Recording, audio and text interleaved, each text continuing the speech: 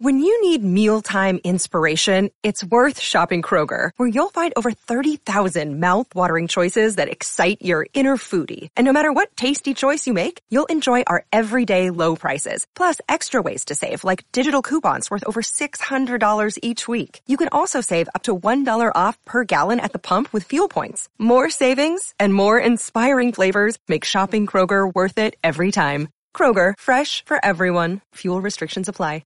This is September 10th, and this is the Bruins Beat on CLNS Media.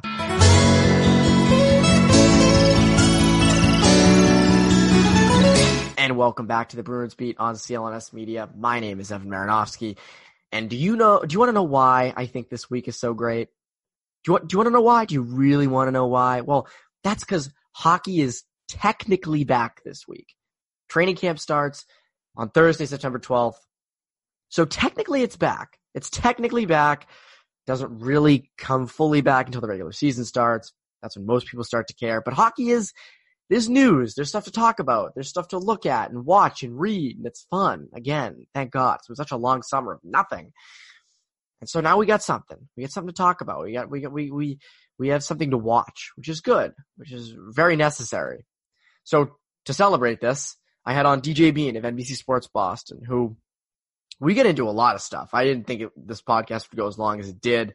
We started with training camp and sort of position battles, Anders Bjork, all those guys. And then we got into contract talks because there's some rumblings on the Charlie McAvoy front. Not rumblings, but there's some stuff to talk about with that. You never know.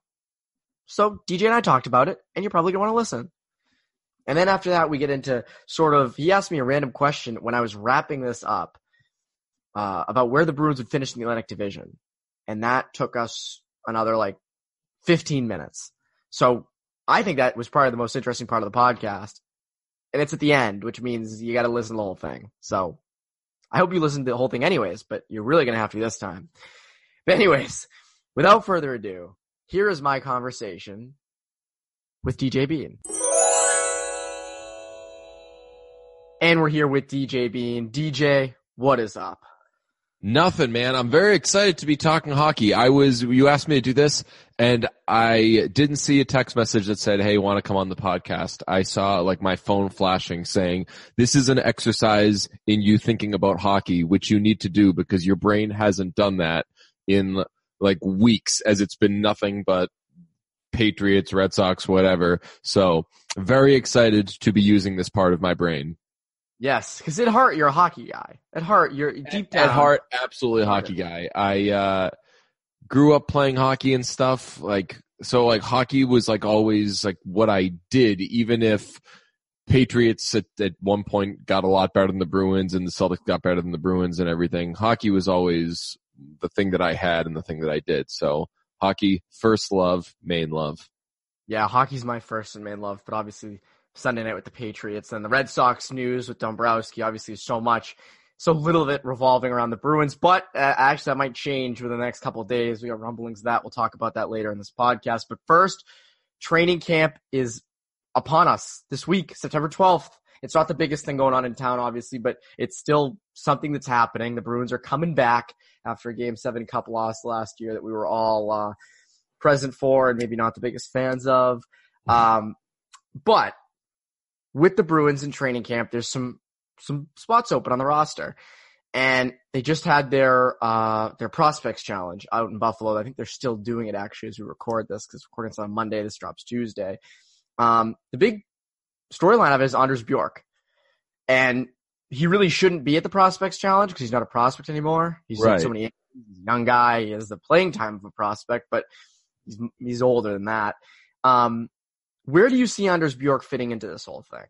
Well, I mean, right now, Anders Bjork, I feel, is like an 18-year-old playing in junior that that went back after getting drafted. And you always see that happen. You're like, man, they spent a first-round pick on this guy, and he scored 16 goals in junior last year. He must suck. And then he goes back, and he's older, and he's bigger than everybody else, and he scores 70 goals. And you're like, this is going to be the best player in the world. I feel like maybe we're experiencing that a teeny bit with Anders Bjork. But, I mean, when they when Anders Bjork came aboard and they realized that they had an actual prospect on their hands with this kid, everybody was thinking top 6 forward, right? So as you figure out what do you do with the top 6, where do you put Pastrnak? I mean, perfect world, if you could slide in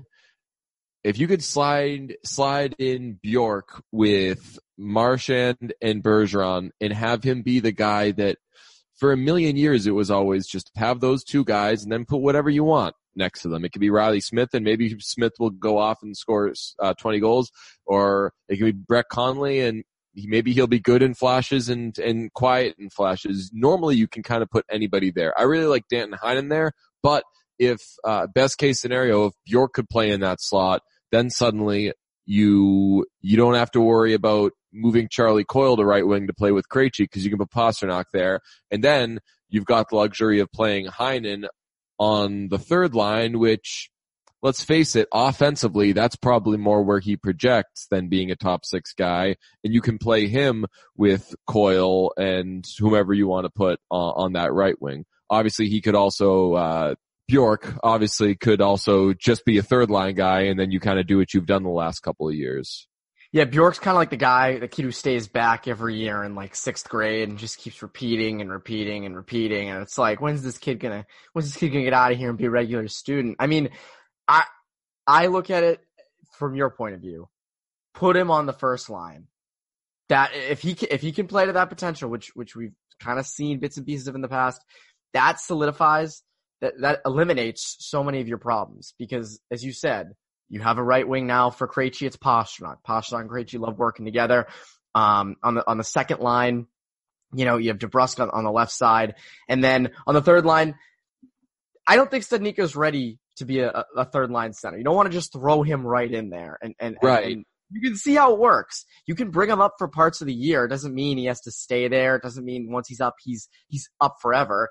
You can bring him back down, but you don't want to hurt his development. And this group's gotten better at that too, where they don't think, okay, he's this age or he's this experienced, time to play him, and that's that. I mean, they absolutely botched the JFK thing, and we could talk about that all day, but generally, like with how they handled DeBrusk, they were like, no, we are going to give him like a full proper year in the AHL and see what shakes out for him. And I think that with Studnicka, you don't rush him. Like if he's not ready, you're going to be contending and you're going to be relevant for the first half of the season anyway. So the idea of rushing him right out of the gate, I don't think is necessarily smart. And to the Bjork point, I think we should credit Bergeron for becoming more comfortable looking to his right, which is he's never had to do that because he always had Marchand, and he would admit that. He'd be like, I'm so used to looking to my left because I've got this guy, and maybe having Pastrnak expedited that, but I think that now playing with Bergeron as a right wing is an easier job production wise than it used to be. Yeah, and again, like you mentioned the contending aspect, they have 4 definitive centers. You have Bergeron, you have Krejci, you have Coyle, you have Kuraly. That's fine. That's the most ideal scenario you could have at center, right down the middle. That is a Stanley Cup grouping of centers. That just is. And if Bergeron and Krejci are producing in the Stanley Cup, heyo, you got him there. It's funny. I tweeted out that thing because a few weeks ago when that Boston Sports survey came out, they mentioned how Krejci, I think, was voted second most underachieving player of last year, and I was like, wait a second, this guy had tied a career high in points. What are you talking about? And someone replied, well, he didn't show up in the Stanley Cup, and I said, well, neither did the top line, and Pastrnak was like on there at the bottom, but Bergeron and Marchand weren't on there, so you can't. Then it wasn't off that standard. So, but getting back to my point, I think that there's no reason. Coyle on the wing is fine. I mean, that's fine. But it's got to be stable. He's got to be just a winger because I think it was somebody said it recently. I can't put my finger on who actually said it. I think it was Sweeney. Said that it was Sweeney. It was Sweeney. And my brain's fried. And he basically said, Charlie's got to play one position and one position only. We can't have him going back and forth. That's not what's most comfortable for him. So they have a perfect scenario here where they can do that. Just put him at center. And then on the wings, if Anders Bjork comes out of training camp being the guy, you put him on the first line, Pastrnak down the second line, boom. Why aren't we the coaches, DJ? Yeah, seems easy enough. But so that's sort of my thing with Bjork. And then the other thing, real quick before we get to the big news of this, what I think will be this week, Zach Senyshyn. This kid, I've been saying this for weeks. I'm going to be an asshole. Senyshyn. Whatever. And so, I don't care. I really just don't.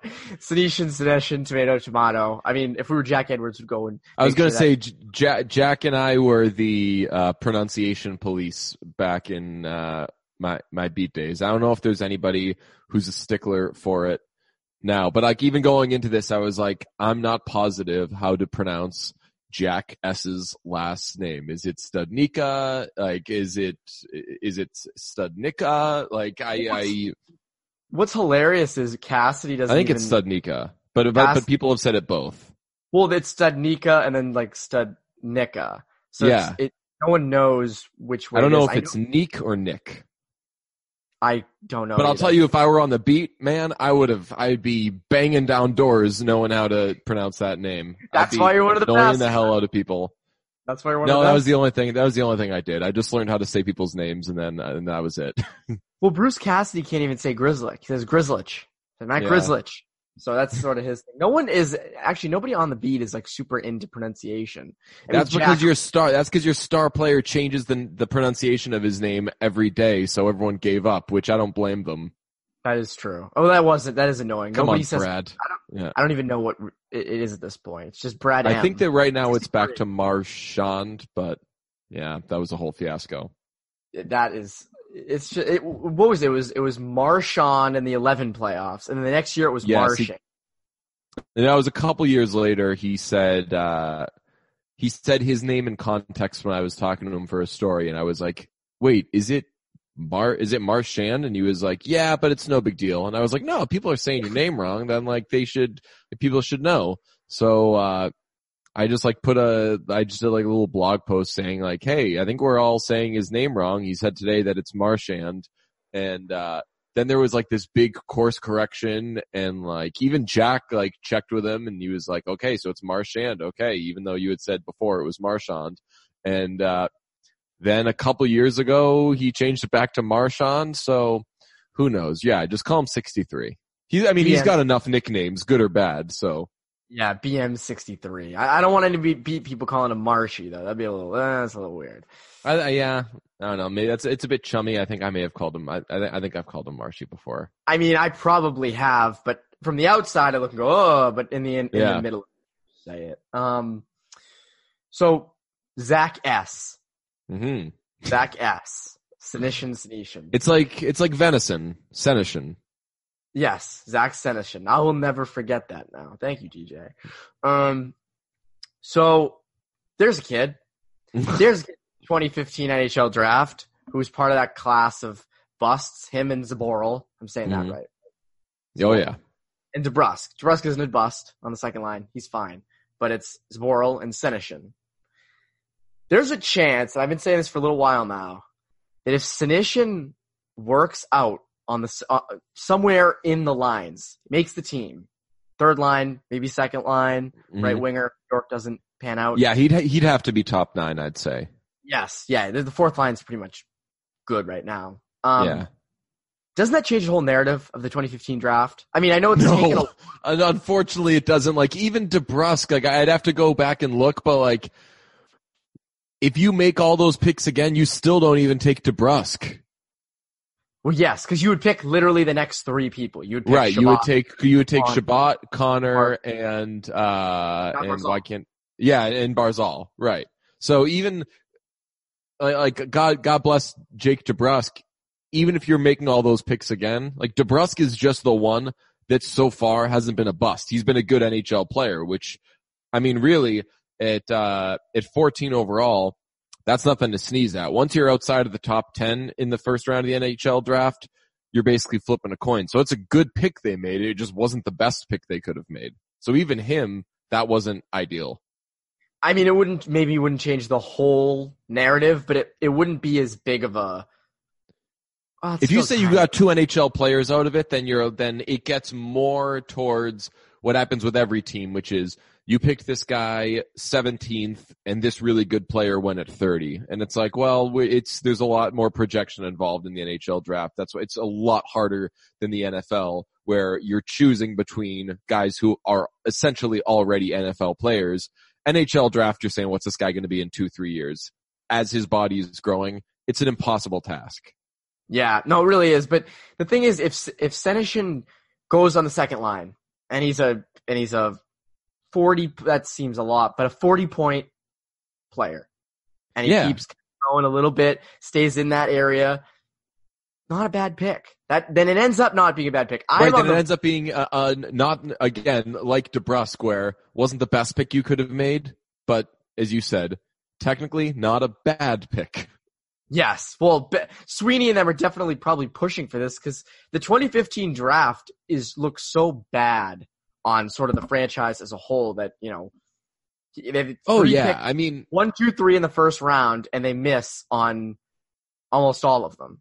Yeah, Carlo ended up obviously being a saving grace there, that he ends up coming in a year after they draft him and becomes a really steady player. Obviously now he's a good top 4 guy who was, I think we all think, fantastic last postseason. But it's not amazing when you got 3 picks in a row in the first round, and the story that comes out of it is, hey, they nailed that second round pick again, and that was it was in that same round that they took JFK, who I think is like a cautionary tale in development with like how quickly they yanked him out of school. And like if they had, I feel like if they just left, if they hadn't talked him into coming out of school, I think that he's still stateside and they've got a real prospect on their hands, versus we wonder now, is he the second coming of Alex Koklachev? Yeah. Now that whole situation was a debacle. So there's a lot of fun storylines coming out of training camp with the roster, but none are as big as the contracts. Sign your players. Sign your players. So now that training camp's upon us, the RFAs are plentiful. There's lots of RFAs out there that need to be signed to their teams. A lot of good ones. Bruins have 2 of them. Yeah. Charlie McAvoy and Brandon Carlo, as you all know pretty well at this point. It's pretty much the only storyline of the summer, one of the only ones. So we're recording this Monday, September 9th. Now, McAvoy is not signed yet, but Zach Werenski, who's a comparable defenseman for the Columbus Blue Jackets, another pending RFA, or another RFA, he signed for 3 years, $15 million. Contract breaks down as $4 million in year 1, $4 million in year 2, $7 million in year 3. And Bob McKenzie had some interesting things to say on this. He said, and he tweeted, nothing imminent on the Charlie McAvoy or Ivan Provorov deals, but with camp opening this week and Werenski signing to a 3-year, $15 million deal today, expectation is talks on McAvoy and Provorov will heat up considerably in the next day or two. Werenski deal could be a catalyst for McAvoy and Provorov, but no guarantee either. Of the 2 big RFA defensemen, McAvoy has proclaimed his love for Boston, and it would appear he's much more inclined to want a longer-term deal, 6, 7, or 8 years, than a bridge deal, 2 or 3. So Bobby Mack doesn't throw those things out there just to throw them out there. That's pretty. And I think that the Athletic had a piece on it. I apologize to whomever wrote it. It was one of the heavy hitters about the waiting game that was occurring with all these RFAs, and you use the term catalyst with the forward group and the defense group. It was like one of these guys needs to sign for everyone to have an idea, and then similar contracts will go from there. Perhaps. I don't like that the first one that happens is a bridge deal, because if I'm the Bruins, I don't want to sign Charlie McAvoy to 3 years and $15 million and then set him up for a huge deal with the next contract. I've said it, if you ever watch us on NBC Sports Boston, I've probably said this 6,000 times. I always look at the Canadiens and PK Subban, and it is such a cautionary tale. He comes off his entry-level deal, and he'd clearly flashed, and he'd clearly shown he's going to be a star, and Marc Bergevin is hesitant to give him that huge contract that he wants, or to go long with him. And he says, okay, we'll give you a 2-year bridge deal and see what shakes out. What shakes out is Subban goes out, wins the Norris in the first year of his deal, and next thing you know, that next contract is commanding, I think, $9.5 million. And he totally just took that bridge deal and shoved it up the Canadiens' ass. And if you are a believer in Charlie McAvoy, you don't want to sign to a bridge deal, because if you believe in him, then you think that he's going to go out and prove himself to be, say, a top 10 defenseman in the NHL. And then when that bridge deal is up in 2-3 years, you're not looking at $5 million a year, and you're not even looking at the $7.5 million a year that you're probably paying him on a $7 or $8 million deal. You are looking at 9, 10 plus, and that is a nightmare for a team that right now is experiencing the pitfalls of mishandling the salary cap. So if you're the Bruins and you believe in Charlie McAvoy, you make the money work, you free up the cap space however you have to do it. Ideally, you hold on to Torrey Krug, but you free up the cap space. Right now, you've got something like $7.3 million, and you sign Charlie McAvoy to 7 times 7 or 8 times 7.5, something like that, if he'll take it. So you don't have to worry about that next deal coming soon and coming much, much bigger than you want to pay. Well, the other thing is the Bruins have success at signing their guys young to long-term deals that end up looking cheap, right? Totally. I mean, that's Marchand, Pasternak, yeah. Yes, and so why do a bridge deal? Because they're, obviously they're cap constrained right now. This has been said 1,000 times. You have McAvoy, you have Carlo, and then you also have Krug next off season. And people forget also, I'm almost positive Jake DeBrusk is an RFA. Yeah, DeBrusk is next season. Yeah. So that'll be really fun to sort through. But again, like, do you make it do you make, it's not Charlie McAvoy's fault that the Bruins signed David Backes, And if you're the Bruins, you can't say, okay, we're going to let David Backes' situation dictate how we proceed with what could be a franchise player. And franchise player is a very grand term when you've got Marchand and Pasternak and Bergeron and these guys on the roster. But to a lot of teams, that's what Charlie McAvoy would be. So you don't let that get in the way of signing Charlie McAvoy to the right contract. You figure out what is the right contract. You come to an agreement, come to terms with, hey, what's it going to take to sign you for 7-8 years? And then once you know what that is, you ship out whoever you got to ship out, and it's going to be a hit, but you've got your star player under contract for the right terms. I would so rather do that than say, okay, let's just squeeze him in for a couple of years and then kick that can down the road, because down the road, you're going to be in even worse shape than you are in now. Yeah, no, I agree with you. The long-term deal makes more sense because, again, like, it's going to look expensive now. People are going to say, well, McAvoy hasn't lived up to it. We think he's going to be this, but we don't really know. But he's projecting to be a top 10 defenseman in the NHL. And if, let's say, as you said, they sign him to 7 and 7 or 7 and 7.5 or something, that's going to look cheap when he's a top 10 defenseman in the NHL 3 years down the road. And they have him completely locked up, no problem.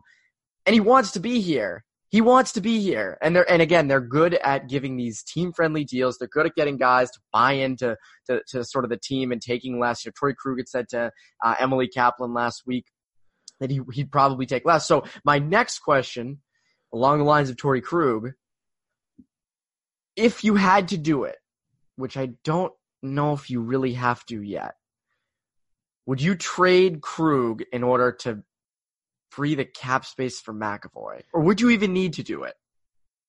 I don't think that you would need to, but that would be the quote unquote easy thing to do, because teams would be lining up to trade for Torrey Krug, and by trading him, you're freeing up realistically $4.25, right? Because you're probably replacing that roster spot with somebody making $1 million or less. So in the in the meantime, it allows you to say sign Brandon Carlo at 4 and sign McAvoy at 7-ish, right? I'm doing everything I can, though, if I'm the Bruins, to hold on to Krug, especially if he says he's going to take a hometown discount, which I totally believe he would do. He loves Boston. Everybody always says how much they love Boston. Krug has kind of put his money where his mouth is there. He moved to Boston after like a year or two playing here. Like, he legitimately loves Boston, loves being a Bruin, I mean, hell, if we're going to kiss David Backes' ass all day for how good he is in the room, then let's do it with the other guys who are good in the room. Torrey Krug is right at the top of that list. Like, it would be a shame to lose a player and a person the caliber of Torrey Krug over this. So the alternative is like paying a team to take David Backes, or really like shaving off like 2 or 3 guys off your roster and scrimping and saving for the next couple of years. And that's dealing off Kevin Miller. That's dealing off, John Moore. That's dealing off John Moore and losing that guy, losing that asset to hold throughout an expansion draft. So like there would be hits you'd have to take there, but if Torrey Krug will come back at a reasonable price, and I don't know what that is, then you do everything you can to make sure that you can actually live up to your end of that. That's the thing. You can't losing Krug. But I think some people look at him and they're like, you know what? He's short, whatever. They can replace him.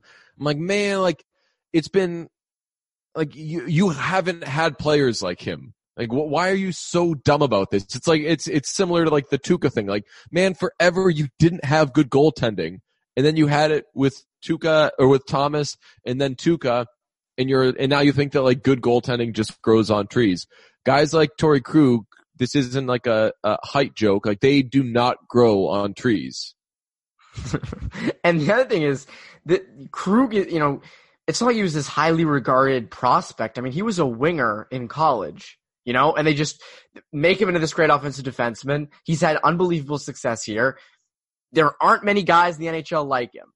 There aren't. They're great offensive defensemen, obviously. Right. But at his size, and the other thing is they don't have to pay him as much because, I mean, he's good in the defensive zone, don't get me wrong, but he's not a shutdown guy in his own zone. No, he hold.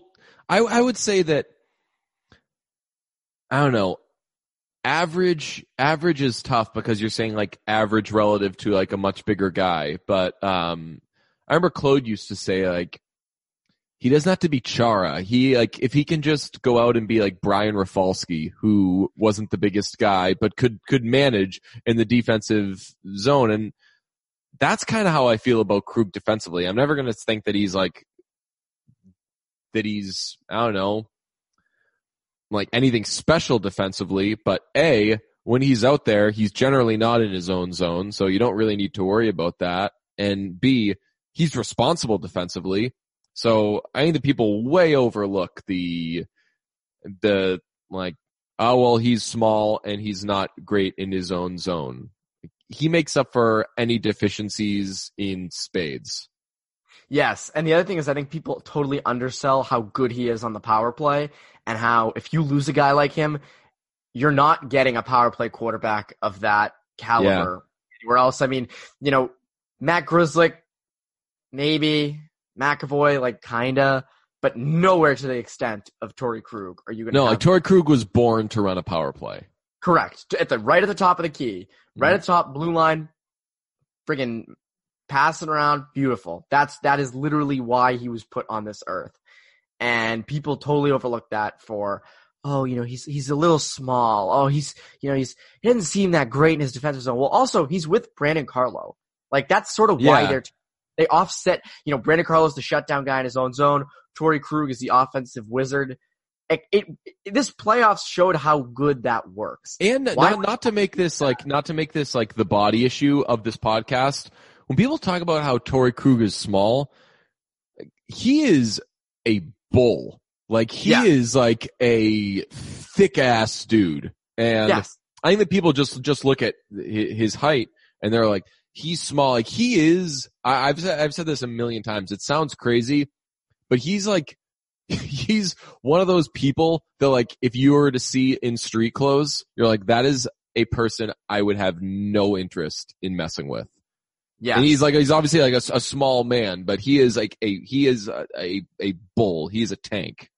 He is. And again, like the Robert Thomas hit. Granted, he had had a ton of momentum with him, but he leveled him. Yeah. And he has those hits during the season where he goes up against a guy who's taller, but not necessarily bigger, and he wrecks them, you know? And people just totally miss that. So again, they got to find a way to keep Krug and be able to sign McAvoy to a solid deal and Carlo, because Carlo seems like a pretty obvious, you know, give him 6-7 years at $4 million. That sort of seems correct. That would be, if he would do that, I would do that in a heartbeat, because I don't know how much more he could actually, how much more his value would go up, like what more he could do. I just think that year by year, the market could maybe get a little bit bigger. So if you lock him in now, like what he's doing right now, you could sign him for $4 million. But if he does it in, say, 2023 and he's a free agent, then he's probably like $5.5 million.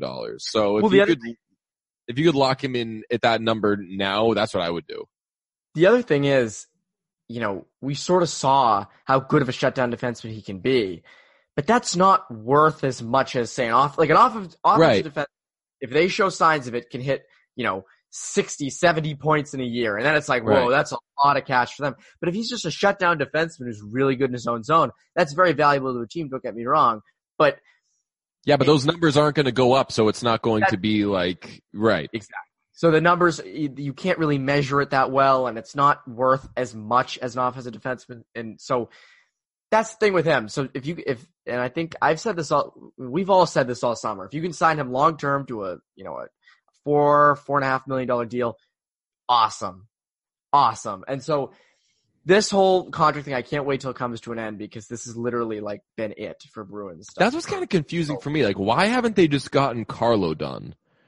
And then say with McAvoy, we don't have the money yet. We're going to have to create it once we know what you're going to cost. Maybe, I don't know, maybe then like there would be some perception of, it would be more direct. You could tie, when someone's gone, like, oh, they got rid of this guy to sign McAvoy. So I don't know, maybe that would be some like messed up pressure to put on the kid, but I mean, you've got the money right now, certainly to get Carlo done. So I'm surprised that they wouldn't just wrap that up. They literally like took the summer off. It's funny. Bob McKenzie tweeted, one agent observing the RFA dynamic with NHL training camp set to open this week said, quote, "We're going to try to do in 2 or 3 days what we haven't been able to do in 2 or 3 months." And then Bob McKenzie adds, "The opening of camp is not by any means a hard deadline, but it is a pressure point of sorts." That's the thing. Like, you have all summer. I mean, granted, Sweeney and them have been most likely been thinking about this and know where they want to go with negotiations, but you got to get these things done. You got to get these things done, and now it's really crunch time. Now you actually have to do this stuff. And Sweeney can go out and say that he wants to have these guys as Bruins for life, forever, but they got to find common ground with contracts. But again, he's good at that. The Bruins are good at that. So I will.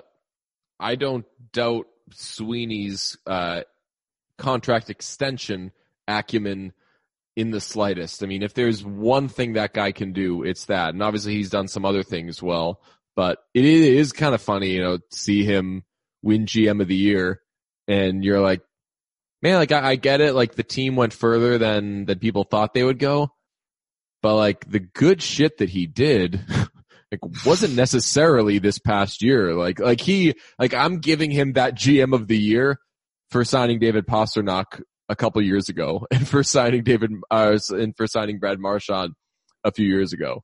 Well, that's sort of the thing. You get GM of the year so far after maybe the things you did best, at least. Right, to earn it, yeah.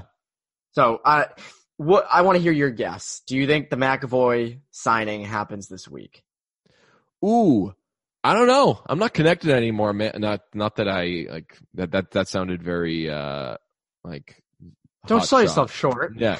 No, but I mean, I'm just like, I don't text agents or like people in the know anymore. No, I just mean like take a guess. Do you think it happens? Yeah, my guess is no. I would say, I don't know. I'm just used to it not being done. So I think that's my thought too. It's like, I can't see a world where it actually happens. It's been so long where like we've been waiting. I mean, Marissa and Jamie from the Herald was on a few weeks ago, and she was like, I was literally on call to write something up on the McAvoy Carlos signings if it were to happen for like weeks on end and nothing. And so I think that it's just like a norm now where it's like, yeah, it's just never going to happen, but it will. What will bug me though is when people start saying that it's a holdout.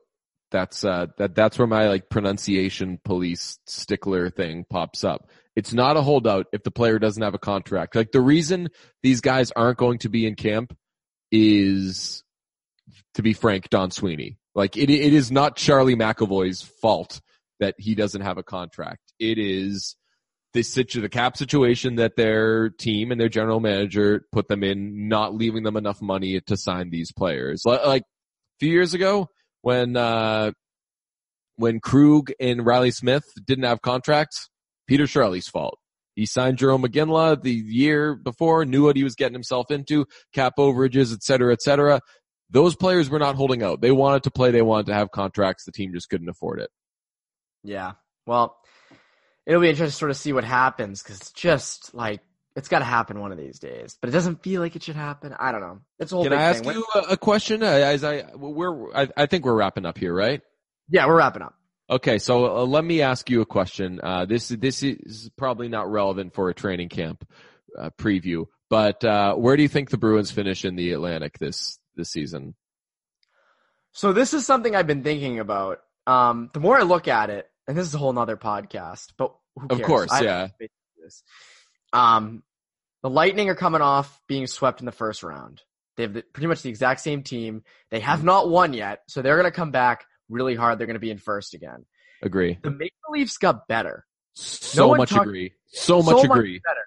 You trade out Nazem Kadri, who was a detriment. I don't care what his points are. He got so many penalties in playoff games that were suspensions and 5-minute majors that helped the Bruins so much. You beat the Leafs twice because of Nazem Kadri. And he's gone now. He's on the other side of the country. He's in Colorado. And they added Tyson Barrie, who's one of the league's really good offensive defensemen. So, all right, there's another defenseman. They don't have defense. Now they kind of do. You have Morgan Riley. You have Jake Muzzin. You also have Tyson Barrie.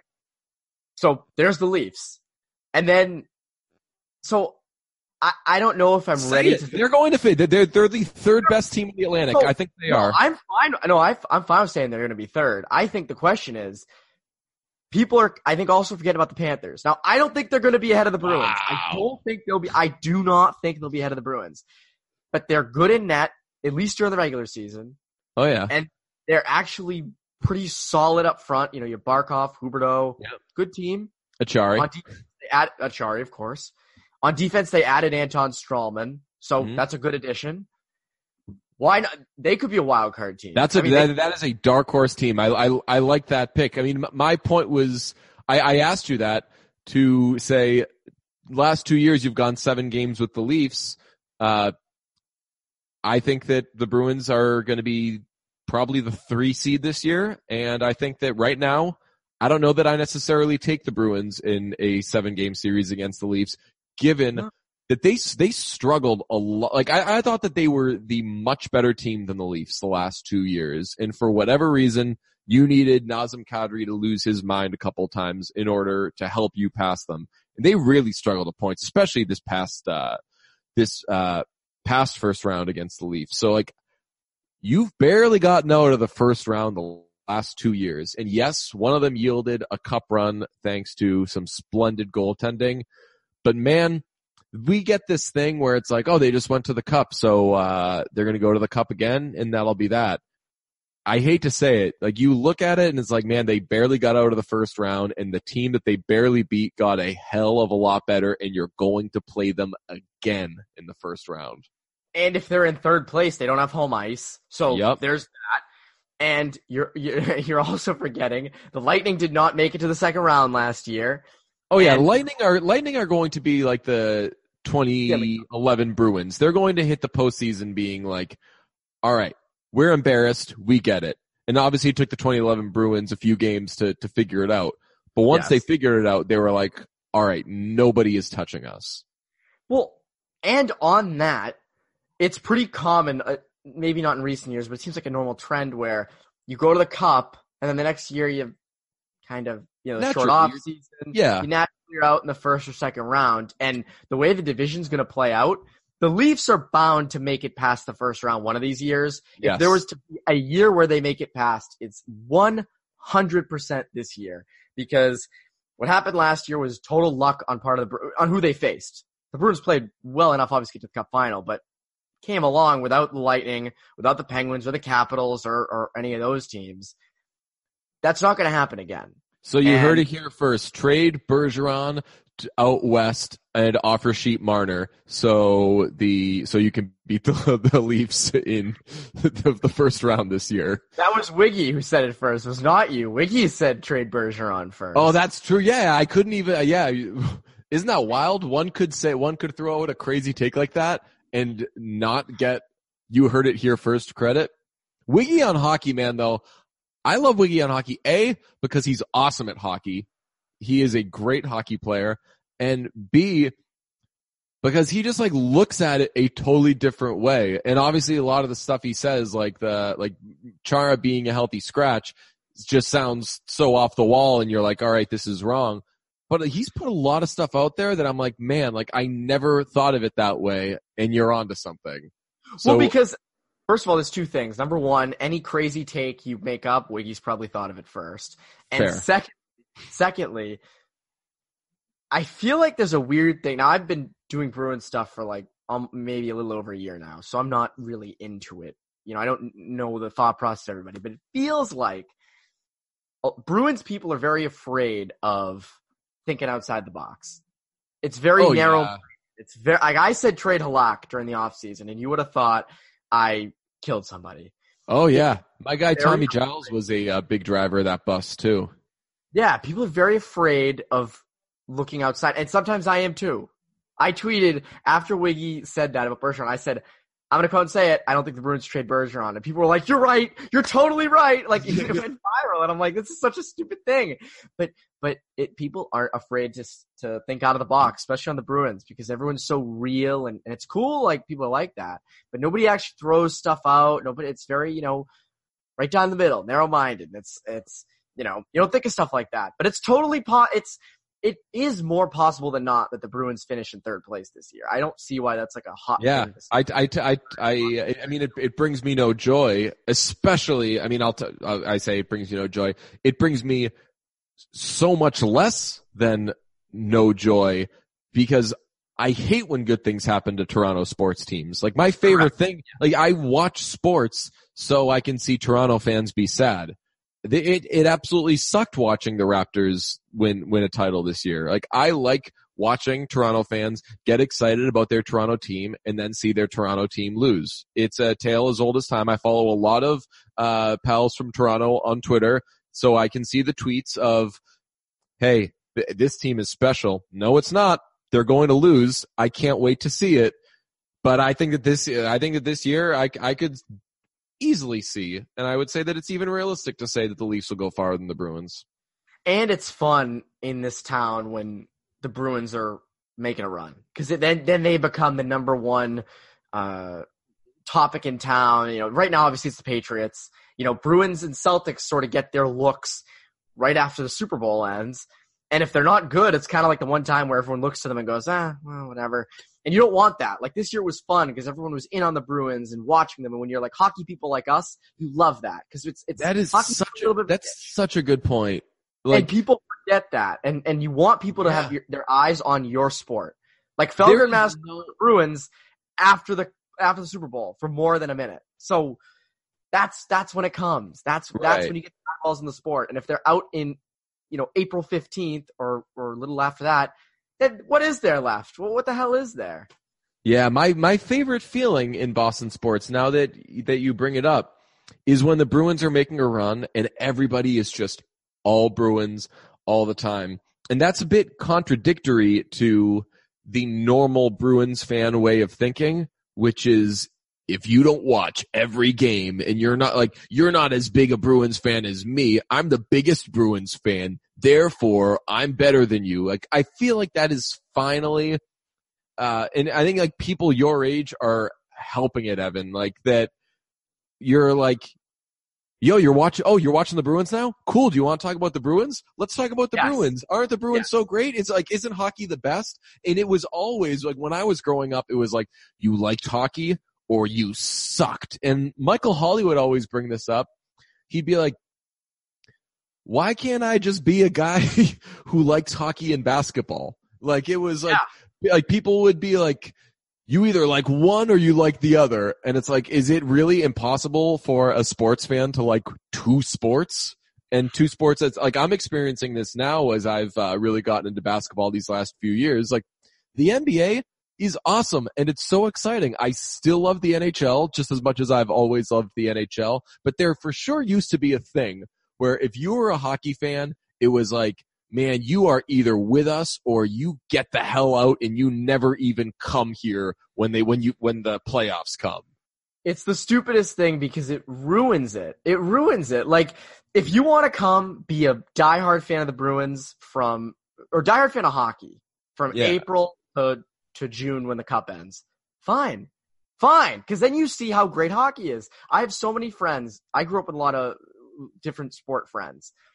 And they would all kind of be like, hockey's not my favorite thing, but playoff hockey's the best. And I'm like, damn fucking right it is.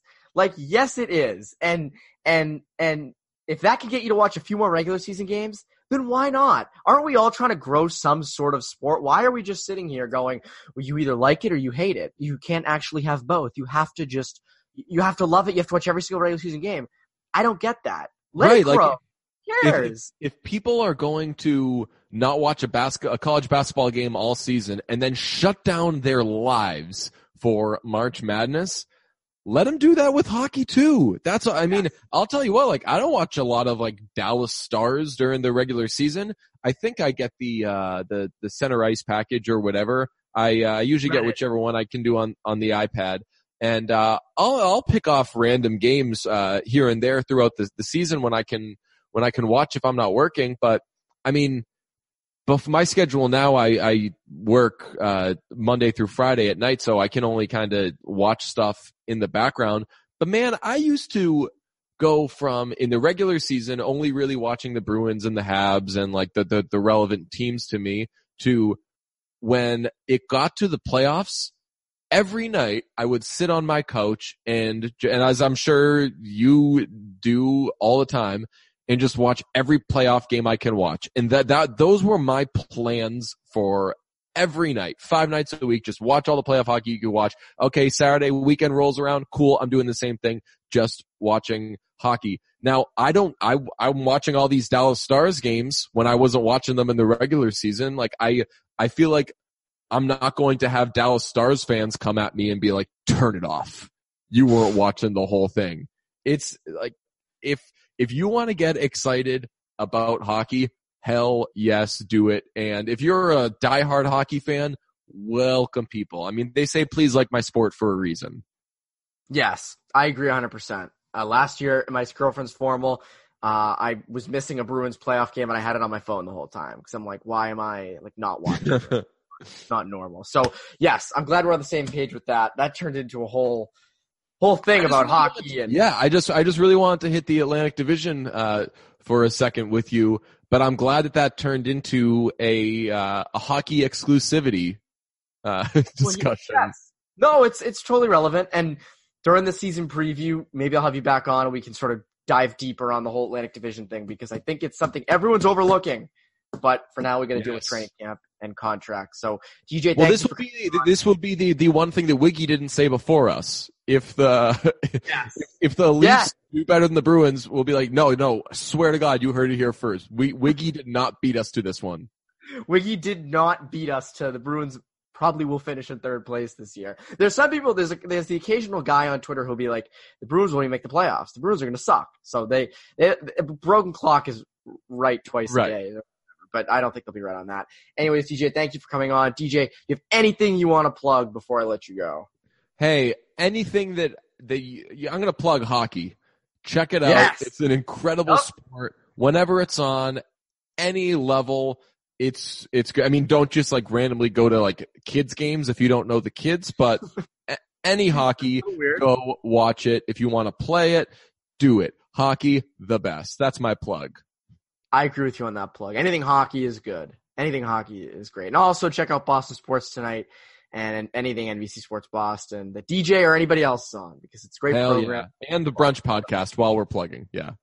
And that. And you can listen to any podcast you want as long as you listen to this one first. Anyways, DJ, thank you for coming on. I'll see you probably around hockey season. And for CLNS Media, I'm Evan Marinovsky. You guys have a great week.